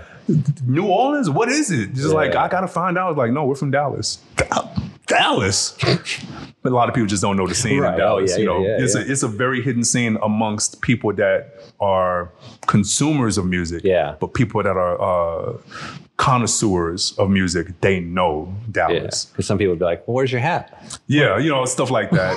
It's weird, but everywhere we go, we just did another festival, Backwoods Festival, for the second time, and the band that came after us was a big touring band named Spafford. And they were playing the night after, and they were like, we heard you guys wreck shop. We wasn't even here yet. We heard you guys wreck shop. So yeah, we're going to go in and do our best too. And of course they wreck shop too, but just to even get that from them, they don't have to acknowledge us. Right. Sput does not have to give us the opening slots to Ghost Note. It's Funky. Once again, you got Funky Knuckles, you got RC and the Grits, you got Friday's Foolery, I can name a billion musicians that I think in bands that should be on the bill with Ghost Note Yeah. Yet they come and ask us sometimes to open for them, to do projects with them, to go on to a little mini tours with them. So because you're great, man. Huh? It's because you're great, man. So it feels good. So that awesome, Trombone Mojo is probably the driving force musically right now that keeps everything else going. So that's another project. The other project is Brand New Funk. That came up spontaneously. That's me and DJ Menace. That happened because I own a company called the DJ and the Drummer Collective. Right. And all that does is it's basically the gray area between nobody just wants a DJ, but a whole full band is too loud. What can I do to get in between that? So I found that was a niche that was missing. Yeah. It's been going on, I'd say 10 years before I made it a business, 20 years before I made it a business, but it just never would popularize as a business. Right. So I decided to make it a business and hire my favorite drummers, hire my favorite DJs, and give them the most. My whole goal was to give them the most money they've ever made in an hour. Because us musicians, we get shafted. We play for 3 hours, rehearse for weeks for this one gig and get $100. Yeah. So, and people venues, people don't understand like the frustration us musicians have when you just give us $100. But we gotta take it because this is how we develop. But I vowed when I made my company, you will get more per hour than you will ever get as a drummer, especially. Yeah. And every drummer that's drummed for me, for the DJ and the Drummer Collective, they walk away with $400, $500, $600, $700 for 2 hours. Awesome. And you're like, oh my, bro, call me anytime. This was easy. It was fun. Nice. You know, just so. Because it sounds like it'd be a fun set to play. I mean, it's an on either side. Yeah. Just think about you playing on guitar. The music you already know from a DJ. Yeah. And you're adding stuff to it. Yeah. You're not manipulating the song. The song doesn't change because you're there. Right. Yeah. You're adding a live element to it. And as a drummer, when people are outside and you're doing it properly, people are outside thinking when Yale from Usher is playing, they think Usher's there. Yeah. And they run inside and go, oh, it's just a DJ and a drummer. Wait a minute. It's just a DJ and a drummer. I got to see if they can keep doing this. And it happens. So we get hired. They get hired for weddings, corporates. The main one that we did out here was, and I didn't realize that Chuck E. Cheese was birthed in Irving. Oh, I didn't know that. Shoot me in the foot. I didn't know either. I was like, wow. Random. And they hired us and they was like, this is literally the best party we've ever had. That's awesome. And that was an international date. They had, I guess it was the birthday anniversary of the company. Yeah. So they called everybody from everywhere, worldwide, nationwide. And to have all them people go, what is this? We're never hiring a top 40 band ever again. They ended up doing it, but just to have that option. Yeah. Like if we get in a venue like this and the music is going to be way too loud for a cover band. Yeah. Having a DJ and a drummer, oh my God. Yeah, that's awesome. So. Because it gives you a visual like dynamic. Because DJs will have like things in the background. So instead of just seeing a DJ pump his fist and press a button. Change the lights. Yeah. It's like now you got a drummer. And I hate to say this, and I'm saying this with all due respect, but when top 40 bands play, and I play in a couple of top 40 bands that I really like a lot. But in top 40 bands, if you don't play the song just like it is on the record, the people out there will let you know. Oh yeah. So now you feel more like a jukebox. So the more you play these top 40 bands, the money's great. Yeah. The money is wonderful, but you start feeling like a robot. Yeah, there's no room for improv. There's no improving. You hit the cymbal where it's supposed to be. Yeah. You don't try to finesse in the song. Yeah, stick to your part. Stick to your part. You keep your job. Yeah. And the job pays well. Yeah. So it's very hard to get away from because you're like, I'm picking 500 here. Over there, I can be creative and only make $100. So it's a tough. So I made a balance out of that too. I only do certain people. I now I cut it down from being in 4 cover bands to only being in 1. And whenever they hire me, they already know what they're getting. I'm not going to waver. Since I'm going to stick to the part. I study the music. Yeah. What's the cover band? That one's X Factor. X Factor. Yeah, it used to be a group I was in called Fact or Fiction. That band disbanded, and half of that band ended up being in X Factor. And they called me. They was like, yeah, man, you already know the material. You already know this. And we're not using tracks. Oh, I'm in. Nice. We're not using tracks? Because that was another thing. When you're on tracks, you can't go anywhere. Go away, yeah. You have to just do whatever the song does. So you're doing a live beat? Yeah, so everything is live. That means I have to know the tempos to every single song that comes on. Yeah. Because I'm the starter for every single song. You have to know the original beats. You have to know everything about the song that even doesn't incorporate drums, so you can make sure that everybody is doing their part. So hyper coordinated. Yeah, so you have to be super aware when you're in a cover band that doesn't play on tracks, and I like that. I like that challenge. Yeah. So I stick with that, and people that hire me like that. You know, every once in a while there's a cover band that'll call that I'm really good friends with, and they'll go, hey man, we really need you. Our drummer's sick. Or the drummer will call me and say, hey bro, I know you don't do a lot of cover bands. Do you happen to have this date open? Yeah, I have it open. For you, I'll do it, no problem. Long as they know I'm not here to try to take your job. Because I'm always a staple about that. Like I've been in too many situations where I go in just as the calm, doing my job, business savvy person, and they want to fire the other drummer. Keep out, get this guy in there. Yeah. No, that's not what I'm here for. Yeah. I'm here to represent him. Right. To make sure his reputation stays valid. So when he comes back, it's cool. And because I do that with cover bands, the other world knew I did that. So they felt more comfortable with me getting on stage, knowing that I'm not here to I'm not in competition with you. Yeah. I'm here to fill in a spot as you're absent, as much as I can. Yeah. And some of these people, in my eyes, I do not belong on these stages. You know, like Cleon asked me to get up one day. This is during the Prophet Bar, when the Prophet Bar was open. And and the Prophet Bar is a long bar. Yeah. So I'm in the back. He sees me from the stage and points his drums points his stick while he's drumming. I know that's your hair. Said, come on up. Come up. So I come up, and I knew part of the reason why he wanted to have a nice little break. But he knew that I wasn't there to try to take his job, not to show off. Yeah. I'm there for the integrity of the music. Yeah. But there's a line of drummers against the wall that are way more qualified than I am. But he calls me from I can't get in the door good. He's like, you up. It's like, okay. I'm thinking he's going to leave for 5 minutes. No, he's gone. For 45 minutes, he's gone. He comes back knowing that everything's all right. Cool. And he gets back on the drum set. And then as soon as he gets back on the drum set, I'm like, why was I even there?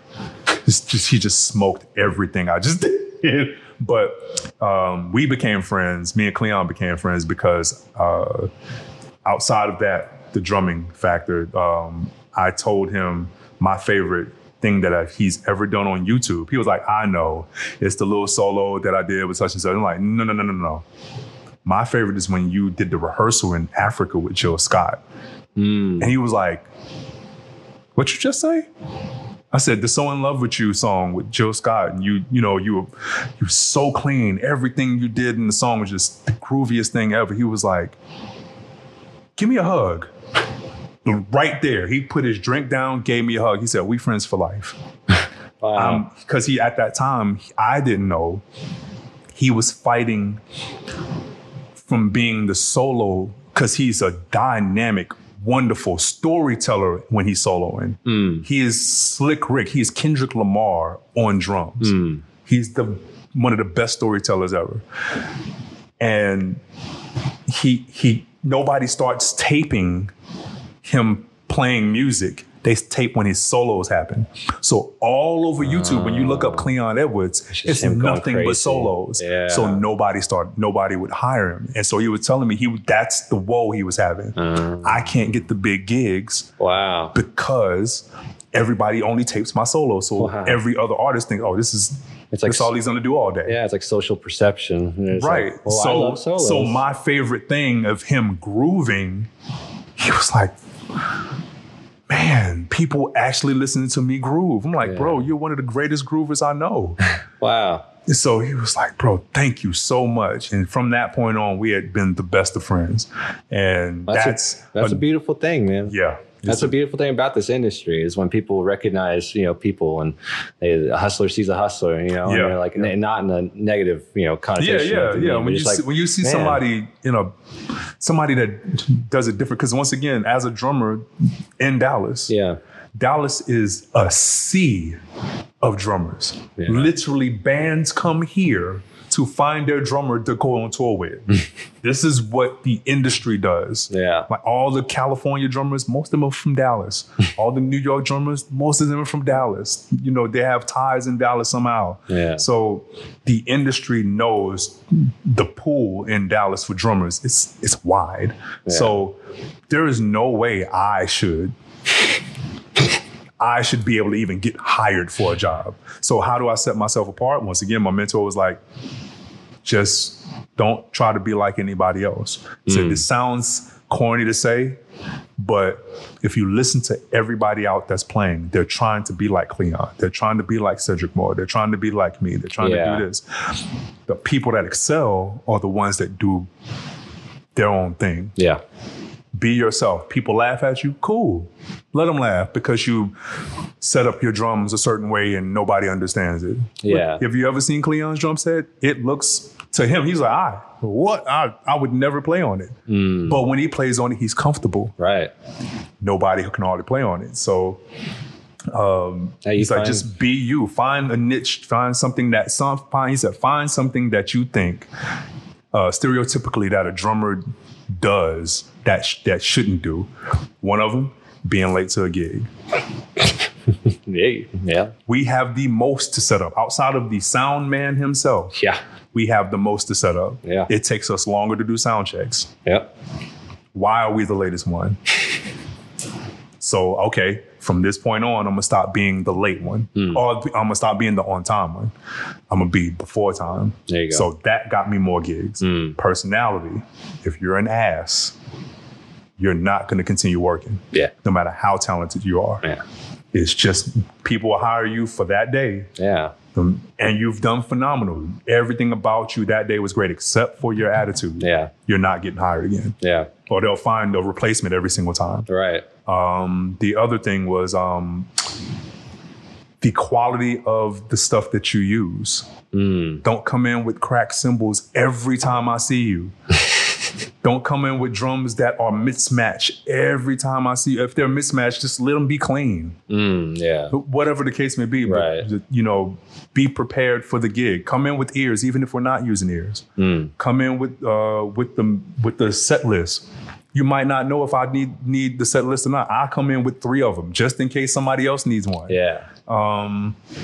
Those type of things. And that's what separates me from a lot of other drummers. Then on top of that, I can keep a groove a little bit.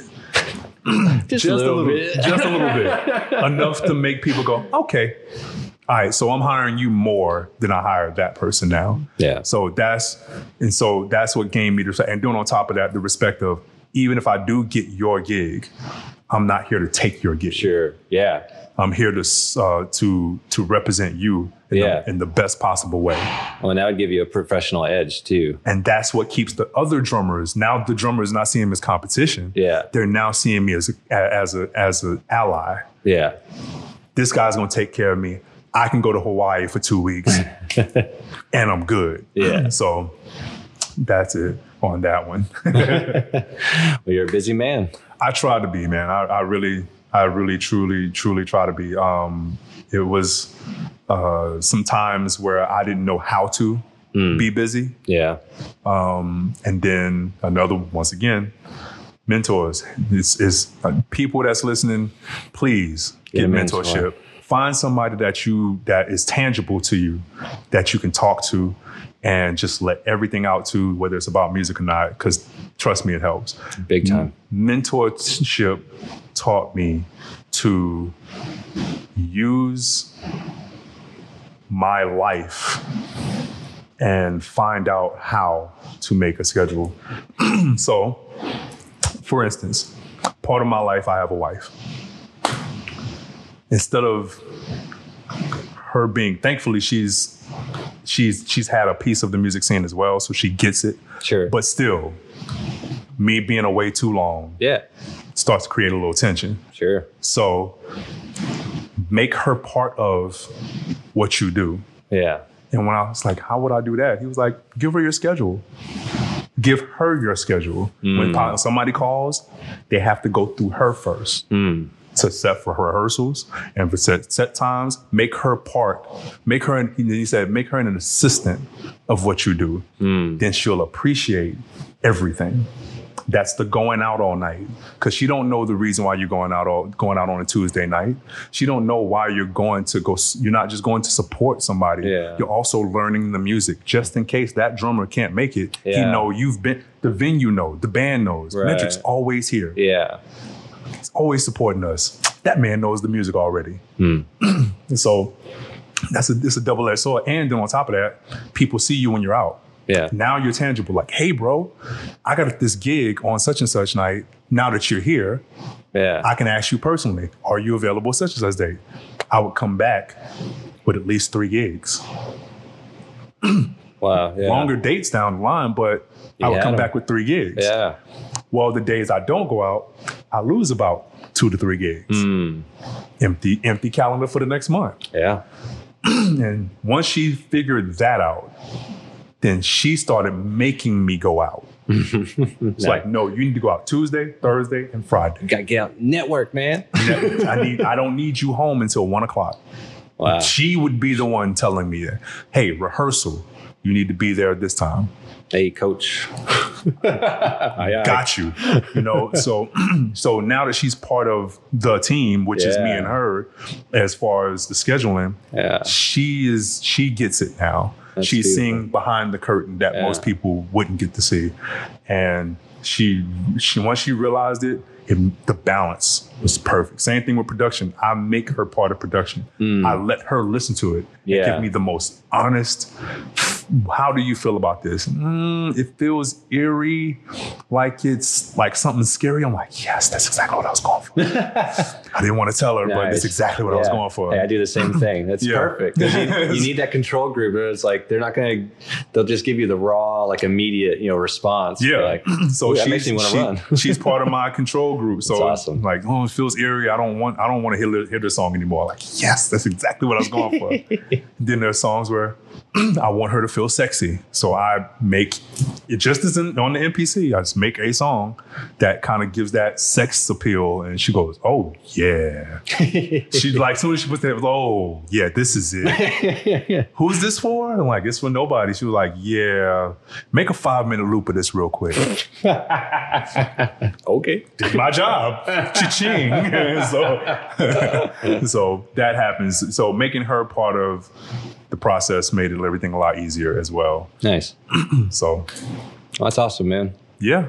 Well, so what's on the horizon? What shows or what's up? What's going on? Trauma Mojo is obviously, still doing our thing. We have a lot of big announcements that I can't give yet. Okay. But we're playing in Plano. Chicago this week. Plano the week afterwards. Oh, nice. So we're getting around. We did 3 festivals in the last 2 weeks. Nice. Right before the pandemic, we were literally going to go to, it was South by Southwest, then Jazz Fest to play before Snarky Puppy and Ghost Note. Oh, whoa. And then we were going to go overseas. Oh, shit. Yeah. South by Southwest didn't happen. We was like, okay, that's cool. One thing canceled. We still going to Jazz Fest, baby. Yeah. Jazz Fest canceled the day after that. We was like, oh, wow. Yikes. And then somebody made a joke and said, it ain't real until Coachella cancels. And then Coachella cancels. Ooh. And we were like, okay, the world, we need to go inside. Yeah. We need to go inside. This is serious. If they're not trying to make money, then yes. something's up. It's time to go inside. So when, but wow. What we wanted to do was during the pandemic, it was like, okay, we got to continue working somehow. Yeah.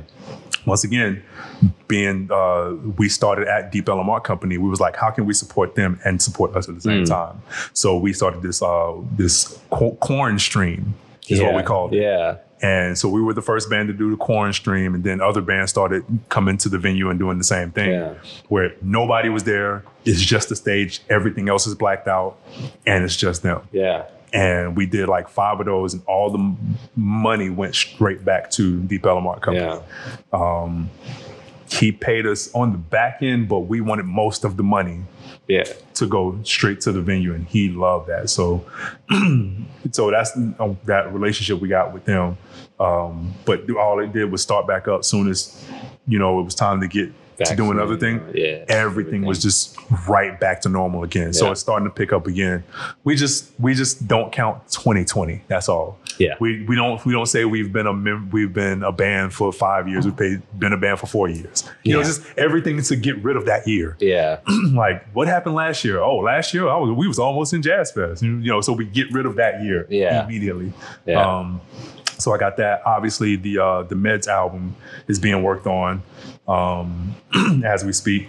I hope to have it out, and I'm putting this in the air, December the 12th of this year. The reason why I'm such a hip hop head, that I have to do things that relate to hip hop in me. So 1-2-1-2, it to me should be a day for MCs.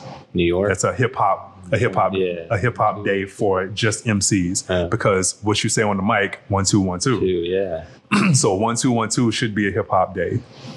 And I always thought that for a long time. And I was like, you know what? Whenever I release something, I'm going to do it on 1-2-1-2. Nice. And that's exactly what I'm going to do. So 1-2-1-2, I plan on having this album out. That's perfect.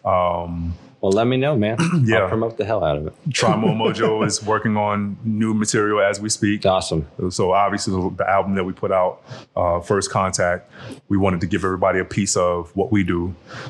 Bring jam band truly to an album. Because most jam bands, it feels like a studio album. We wanted to bring the experience of the jam band energy on an album. It was extremely hard to do, we got to do a structure, but how do we make it jam? Yeah. And I think we got a good 80% of it, what we wanted to do done. Yeah. Y'all have some good tracks that veer off and change it, come back. That's great. That's what we wanted to do on that album, especially. But yeah, anything you want to ask me, man. I know I've been rambling, but anything you want to ask me, I'm good. No, dude. I mean, that's why I wanted to hear from you, man. I mean, I feel like I got most of my questions out. I'm layered, so it's just I really am. I'm doing so much on purpose. Partially, number one, my age. I'm 44, about to be 45 in January. I'm just getting into production. I obviously was like, dang it, why shouldn't if 10 years ago, I would have had so much going on, but that's neither here nor there. But hey, now you're months ahead of where you were then. So. Man, when I tell you, production-wise, when people listen to my production, I tell them I've only been producing for X amount of months. They go, what? Like, bro, you shouldn't sound like this. And that's a compliment. Yeah. You should not sound like this. Your learning curve, I was like, well, I heard about this learning curve, so I studied as much as I could until I got the machine. Yeah. So when I got the machine, I wouldn't be dumbfounded.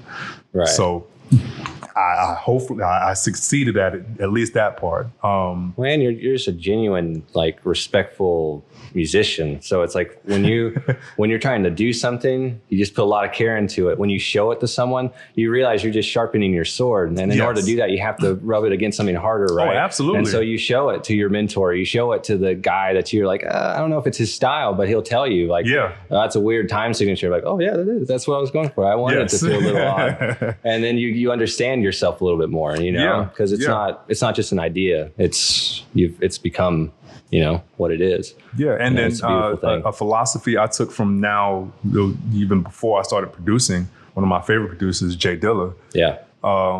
You can tell as he was dying, he wanted to like get everything out. Mm-hmm. Yeah. Like even I heard even on as he was, you know, on a ventilator, he had his mom pressing it for him. Wow. Because he was there. He was like, put this here, put this there. So she learned indirectly a little bit on how to put the beats together because he had it all in pieces. He was weak that day and he just couldn't press the buttons. Wow. So he had his mom press the buttons in certain sequences. And that's what gave certain songs. But DJ Jazzy Jeff said it best about Jay Dilla, that everybody needed to learn is to die empty. Don't have everything you possess in your body and leave this earth and nobody knows about it. Yeah. Put everything out that you can while you're living. And empty yourself. Just try your best to empty yourself and try your best to die empty. So when you leave, that legacy of music or that legacy of whatever you were doing, writing, acting, people see it. And we saw with, what's his name? Michael that just died. Yeah. It's unfortunate how he died, but if you look at how he lived, he learned how to dance African tribe music because of the joy of it. There's video, if you ever see, there's him in New York street dancing to an African tribal song. It's so beautiful. The person that's dancing as a professional is looking at him in disbelief, like, oh my God. His acting, him portraying DMX. Yeah. The way he portrayed DMX, nobody could have pulled that off. And my favorite with him is that commercial of him, the 5 characters he's ever been, that's the most iconic. Oh yeah, that's cool. Him talking to himself. I was blown away. I was like, that is what I want to be as a musician. I want to have 5 different facets of me talking to each other, giving each other criticism. Yeah. And I want us to come up with something all the time and just get it all out. So that's exactly the reason why I'm so busy, the reason why I try my best to be so busy is to I haven't toured as much as I wanted to in my life. I want to tour more. I haven't done studio work as much as I wanted in my life. I'm doing more studio work, production. On the tour, we did a 2-week tour. I purposely gave myself, I'm 44. I said to this 2 weeks I'm on tour, I will make 44 beats that I'm happy with. So that's a beat a day, or at least 3. I think it's 3 beats a day. I had to make 3 beats a day that I was happy with. So I made 58, but I made 45 that I was happy with. And I didn't tell anybody on tour that that's what I was doing. They just saw me being hyper focused. Yeah. They were like, man, he doesn't come out the room. He doesn't do this. And a lot of people, especially in the band, they thought it was part of my age. I can't relate to some of the stuff because I'm the oldest person in the band. But it was really just me hyper-focused on getting my task done. I'm sharpening my skills as a producer while it's happening. Yeah. But my ultimate goal was to literally get everything out of my brain. Yeah.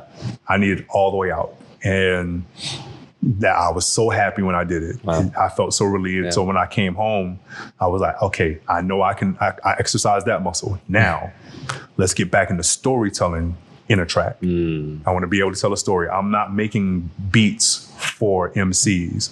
I'm making beats for situations. That if an MC hears something, it feels like a sunny day. Well, there you go. You have one. I have a beat that's purposely in a 6-time signature. It's not made for anybody to rap over.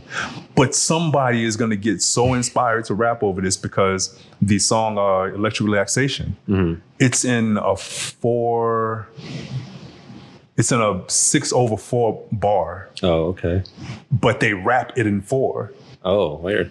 So when you listen to Electric Relaxation from Tribe Called Quest, you're like, I never really felt that. And that's that Q-Tip, Jay Dilla type thing. Yeah. And Dilla does that well because his mentor was Q-Tip and Pete Rock. So that was his favorite producers. And so it was natural for him to gravitate to doing stuff like that. So like I said, as far as production, as far as everything I'm doing, the reason why I'm so busy, the reason why I try my best to stay so busy is to die empty. That's even in supporting people. Yeah. I don't want people to leave this earth not knowing that I loved what they did. Yeah. I'm big on community. So musically, I do my best to pat people on the back, show people support. I don't know if you know Marcus Jones. Marcus Jones is one of our elite drummers in the city. He plays for a group. He founded the group called The Found. People literally come to the Freeman Cafe on Thursday night, traditionally out of town. And I'm talking bands. Dave Chappelle showed up. Lady Gaga's band showed up. Genuine's band. The list goes on and on and on. Yeah. They purposely take a whole nother day before their gig to come see them and see them. Wow. That's how influential and then he's also one of those, I'm gonna take everybody out. You might not know my city, but let me show you where you need to go type person. Uh-huh. So him getting in a flood this last couple of days in New York, he went up to New York to do a show, and they get this massive flood because of the hurricane. He almost dies. Oh, whoa. He literally had to swim his way out of a car. Whoa. So he got out the car, but all his stuff was there. His drums, his cymbals, his computer, his MacBook, with all his music and everything on it. I can't imagine losing my MPC, let alone years and stuff on the MacBook. So that we know what a terrible blow that can happen as a community. And it's worldwide known that Dallas is like this, especially amongst us drummers, that we will give the world to each other. So the moment we found out, I got online and said, hey man, I know it's been a couple of hours. Nobody said this yet, but we need to build Marcus up because right now it's crucial for him. He can go in depression. We don't need that to happen to one of our elites. Yeah.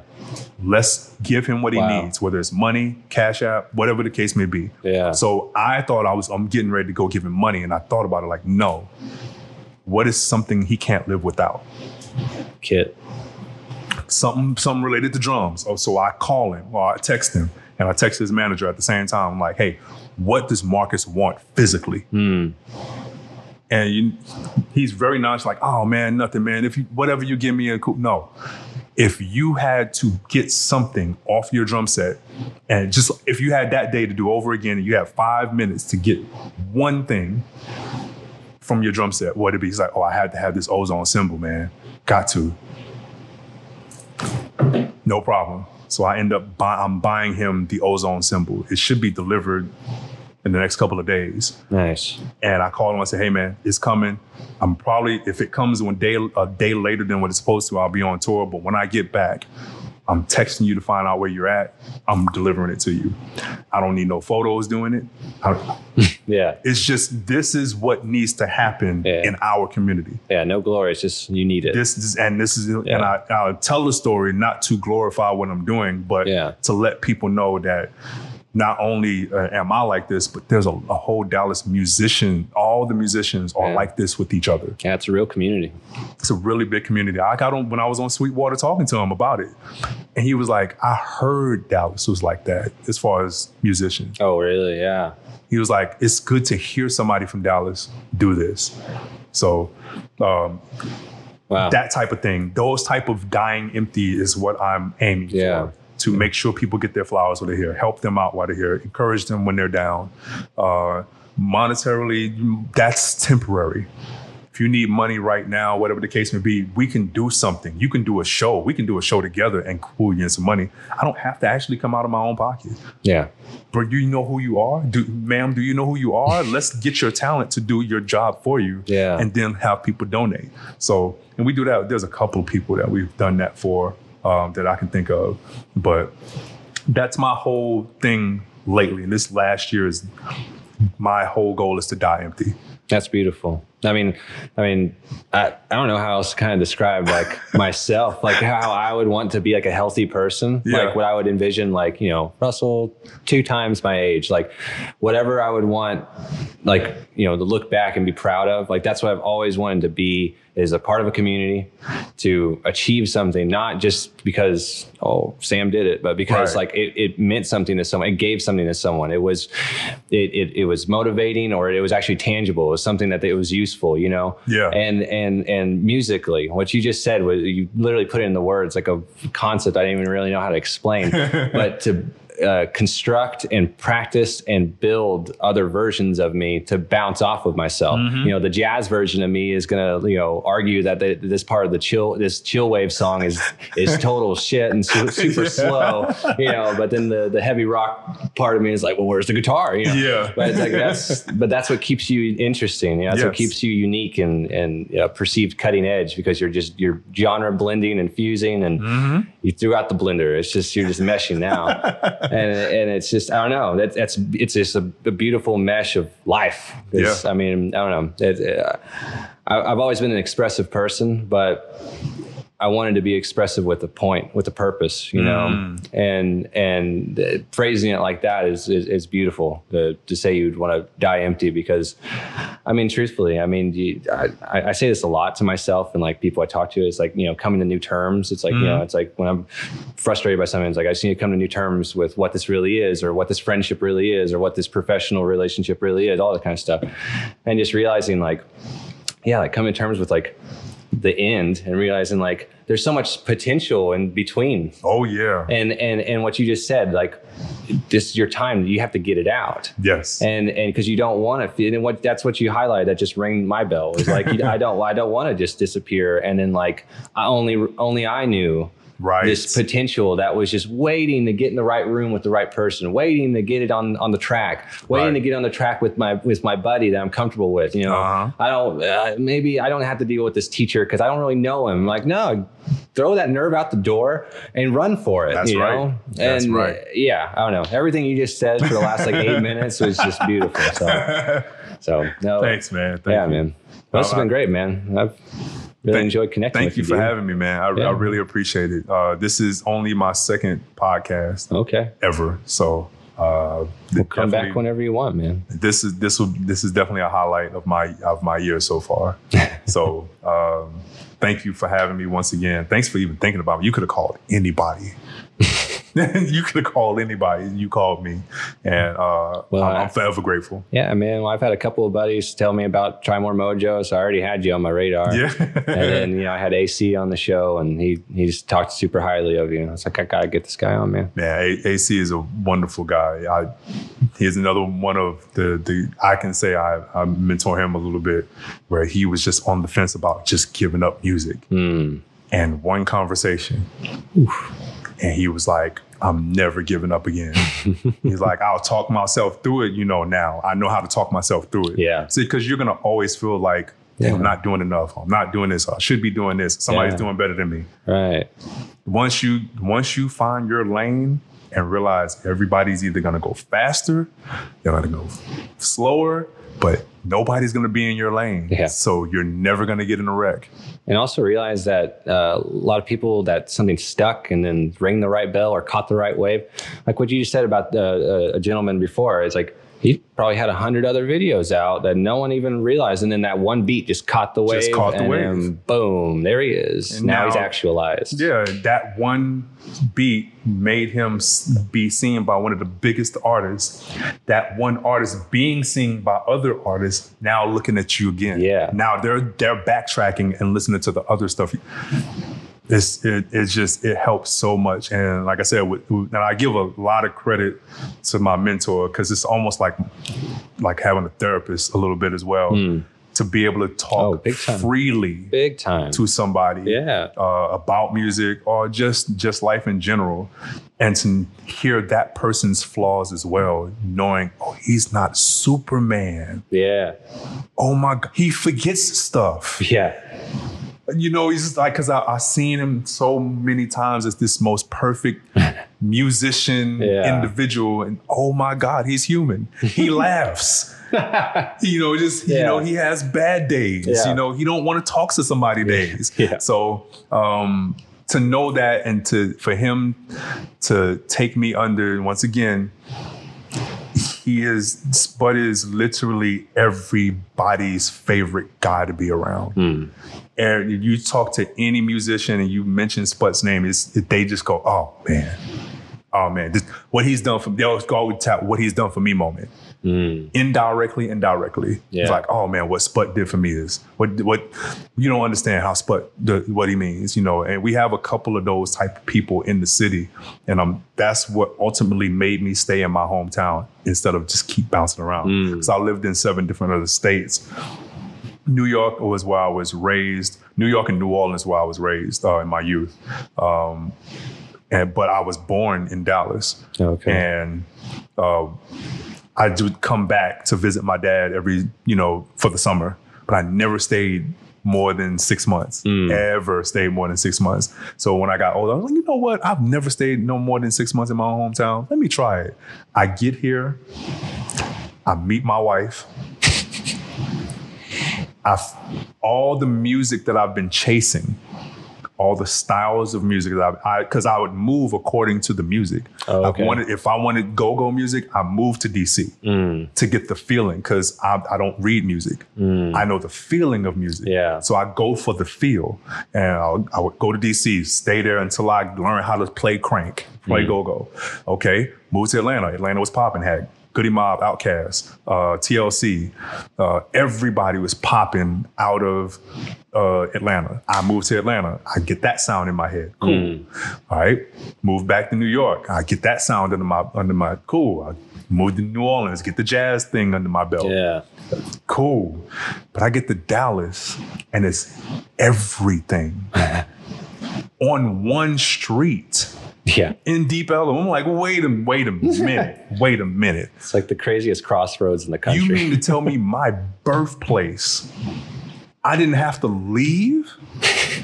Because the West Coast is heavily influenced by Dallas sound. The East Coast is heavily... The reason why certain things happen in gospel, hip hop, R&B is because if you look in the credits, it's somebody from Dallas there. And it's weird to say, and it's cocky to say, but it's the truth. Yeah. It is absolutely true. Most of the transplants from California are people from Dallas and vice versa. Right, yeah. They went to Dallas and they moved to California, and now they claim California is their home. Yeah. But they really from DOC, one of the biggest artists that nobody really knows nowadays because they don't do their hip hop history. But if you listen to the Chronic album, that would have been DOC's second album if he wouldn't have gotten that car wreck and messed up his voice. Yeah. But DOC's first album, No One Can Do It Better, is officially the southern version of Illmatic, Nas, from Nas. Yeah. There was no flaw in that album. Everything was right about it. And we was like, but everybody, because it came out, he was associated with Dr. Dre, NWA. Everybody thought he was from California. So he just never glorified saying whether he was from California or from Dallas. Yeah. He just, I'm a lyricist, I'm this, I'm that. We're gonna make these music. And he was one of the biggest ghostwriters for a lot of musicians, a lot of hip hop artists on the West Coast. Yeah. Including Dr. Dre, including, Snoop he'll get a writer's block and stuff like that. DOC's there. Wow. And it's countless. It's just, and so to know that this man is from Oak Cliff Yeah. Yeah. And he lives here. I'm from Oak Cliff. What? Like this is crazy. Wait a minute. You know, to that just that type of depth of musicians, that's who lives here. Daniel Jones is the musical director for Janet Jackson. Oak Cliff. Wow. Terrence Martin lived in Dallas before he moved back to California, and he attributes a lot of some of his success between Houston and Dallas. He's like, and there's hence the reason why he called. If you look at the credits, half of the credits is because of the so many ties. He was like, oh, I got to get Kamasi Washington. I got to get Sput. I got to have Robert Glasper. So he pulled all his Houston and Dallas people to help him with the Pimp a Butterfly album. And it came out the classic that it is. Yeah. And the same back and forth. It's so much, so much. Most of the pop songs, if they weren't made by those guys in Sweden, the two pop artists that made all the pop songs, most of the pop songs either got co-produced or produced from Dallas artists. Butterfly Kisses, Bob Carlisle. Oh, really? I don't know if you know that song. I know that song, yeah. Sput is the original drummer. Oh, is he? What? Wow, what the hell? Of all the songs. Wow. Man, that's a nomination of his. Wow. But the song was big already, but it got bigger when LeAnn Rimes did it. Oh, yeah. Because she was 14 when she did Butterfly Kisses, sounding like a powerhouse singer. Yeah. Man. That's how she got famous. Man, that's a throwback. I haven't thought about that song one time. Like, it's just weird to know that he had something to do with that. Man, that's crazy. So, like I said, those type of things, once you start reading, because nobody reads credits anymore, it's not visible. So you have to research credits. But that's why I love this show, man. I mean, getting connect with the local Dallas musicians, man, and just getting it, like, oh, my mentor really understood this guy, and it's just so much. It branches off into so many things. And I mean, literally, I was talking to a guitarist a couple of months ago. About there's arguments that the blues started in Dallas. Literally one of the earliest blues songs is called like the Dallas Blues, and it wasn't even written by anybody in Dallas, but it was because they rode trains and there was just a crazy crossroads. And they ever look up Lucky Peterson? Lucky Peterson is from Dallas. He is literally one of the founders of blues. And he died, I think now maybe a year and a half ago. Oh, wow. And he was a multi-instrumentalist. He played organ at 9 years old. Whoa. That's intense. That's a crazy instrument, like a real organ. Yes. And he gravitated to more of the guitar, but he played bass, guitar, keys. He went overseas to teach clinics on how to play the blues properly. Wow. And he would just... Bobby Sparks, another one. Oh my God! We can just keep going. I mean, it's so I'm saying all that to say that soil in Dallas for music has been rich and has always been rich. Even when Houston was at the top of the music game, people still gravitated towards Dallas. We did a lot of driving to Houston to give them that Houston sound. So. Houston had their school. They had Booker T and UNT here. Yeah. They had their version of it that gave you Robert Glasper, Chris Dave, another major drummer. So I don't take anything away from Houston. Yeah. But that is a big connection. Yeah. These two things in Texas are the reason why you have her, the reason why you have Lady Gaga, the reason why you love Timbaland, because the drums from Timbaland were sampled from Sput. The reason why you have Snoop from the West Coast, the reason why you have is so much pop artists. So all these pop artists, they couldn't get their music right. They sent it to Dallas. It came out right. This is before Memphis was known as the place to send all the stuff. Yeah. So it's Dallas, just baby. Dallas all the way, all the way. Dallas. But yeah, man, just if nobody takes anything from my babble on all this, just know that learn Dallas musicians, go out and see all of us, learn Dallas creatives, because we have more than just music. We have some of the best actors. We have some of the best artists, graffiti and regular art. We have some of the best builders. All the architecture in New York is from Dallas and from Houston. So it's so much that comes from here. There's a reason why all the corporations are moving back to Dallas. Yeah, we have everybody moving here. So, and then the other thing is just, if you're an artist and you're listening to this podcast, or you're an artist trying to be an artist or trying to get into that realm, when you do, learn to support other artists. It's the best way. It's the fastest way to get better. Yeah. And it's also the fastest way to gain support without even trying. Yeah. And dying empty is another thing. Try your best to take everything in you, write it out, splurt it out, even if it's an idea, put it in your phone, but don't leave it inside you. Yeah. Ideas are like, ideas are like clouds. So it rains on you now, but it's not going to rain on you forever. Those ideas will go to somebody else. And you will be the person going, I had that same idea. Yeah. That was, I've watched some of my songs become somebody else's idea, and obviously there was no connection. Sure, yeah, it just happened. But ideas are like spirits, and it's like a cloud that goes over somebody. You catch all the rain you can in all the buckets, and then you hold on to it. Yeah. But if you just let it rain on you and you thinking you got all the ideas in the world, you're going to forget them all. You're going to die. You're going to get sick. You can't tell nobody. You can't facilitate. You'll lose a leg or something, and all of a sudden you can't do what you need to do. Yeah. So before any of that happens, or the thought of that happens, even makes me work harder. Because it can happen any given time. Yeah. And I want to leave. I'm not trying to leave eventually I'm trying to leave a legacy, but ultimately, even if it's just breadcrumbs to what I was trying to do, I want to leave that. Okay, I see where Medrick was going. I see what he was trying to do. I need to follow this path. Or here's his mistakes. Sure.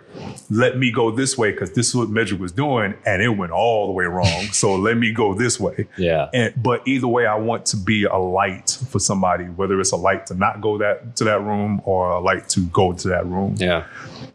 So dying empty is just the ultimate thing. I might as well make a t-shirt of it or something, because put it on me as a tattoo, because it's definitely how I'm living lately. Yeah. Well, yeah, that's an awesome phrase, man. It's perfect. It's perfect. And hey, you inspired the hell out of me, brother. Genuinely. Thank you, man. Thank you so much. Yeah, dude. Well, come back anytime, man. Anytime you need, and anytime I'm in town. There you go. Getting busy. But yeah, man, I'm looking forward to seeing you. I've seen you streamed. I need to see you live. Come see me, Plano. I think this one is on the 18th. This month? Yeah, of this month. Sweet, man. We'll be in town. You'll get to see us out in the open, so it's, friendly to be separated. Cool. And it's a very good vibe out there. Awesome. We didn't think Plano was going to like Try More Mojo sound, and they love it. Oh, nice. They absolutely. So it let us know once again that we're doing more than what we think we're doing. Yeah. So that's awesome, man. Well, I look forward to seeing what happens, brother. Yeah, man. It's exciting. All right. Till next time, man. Absolutely. Thank you for listening. For more episodes, visit our website, musicmythpodcast.com, and follow us on Instagram and Twitter. Goodbye.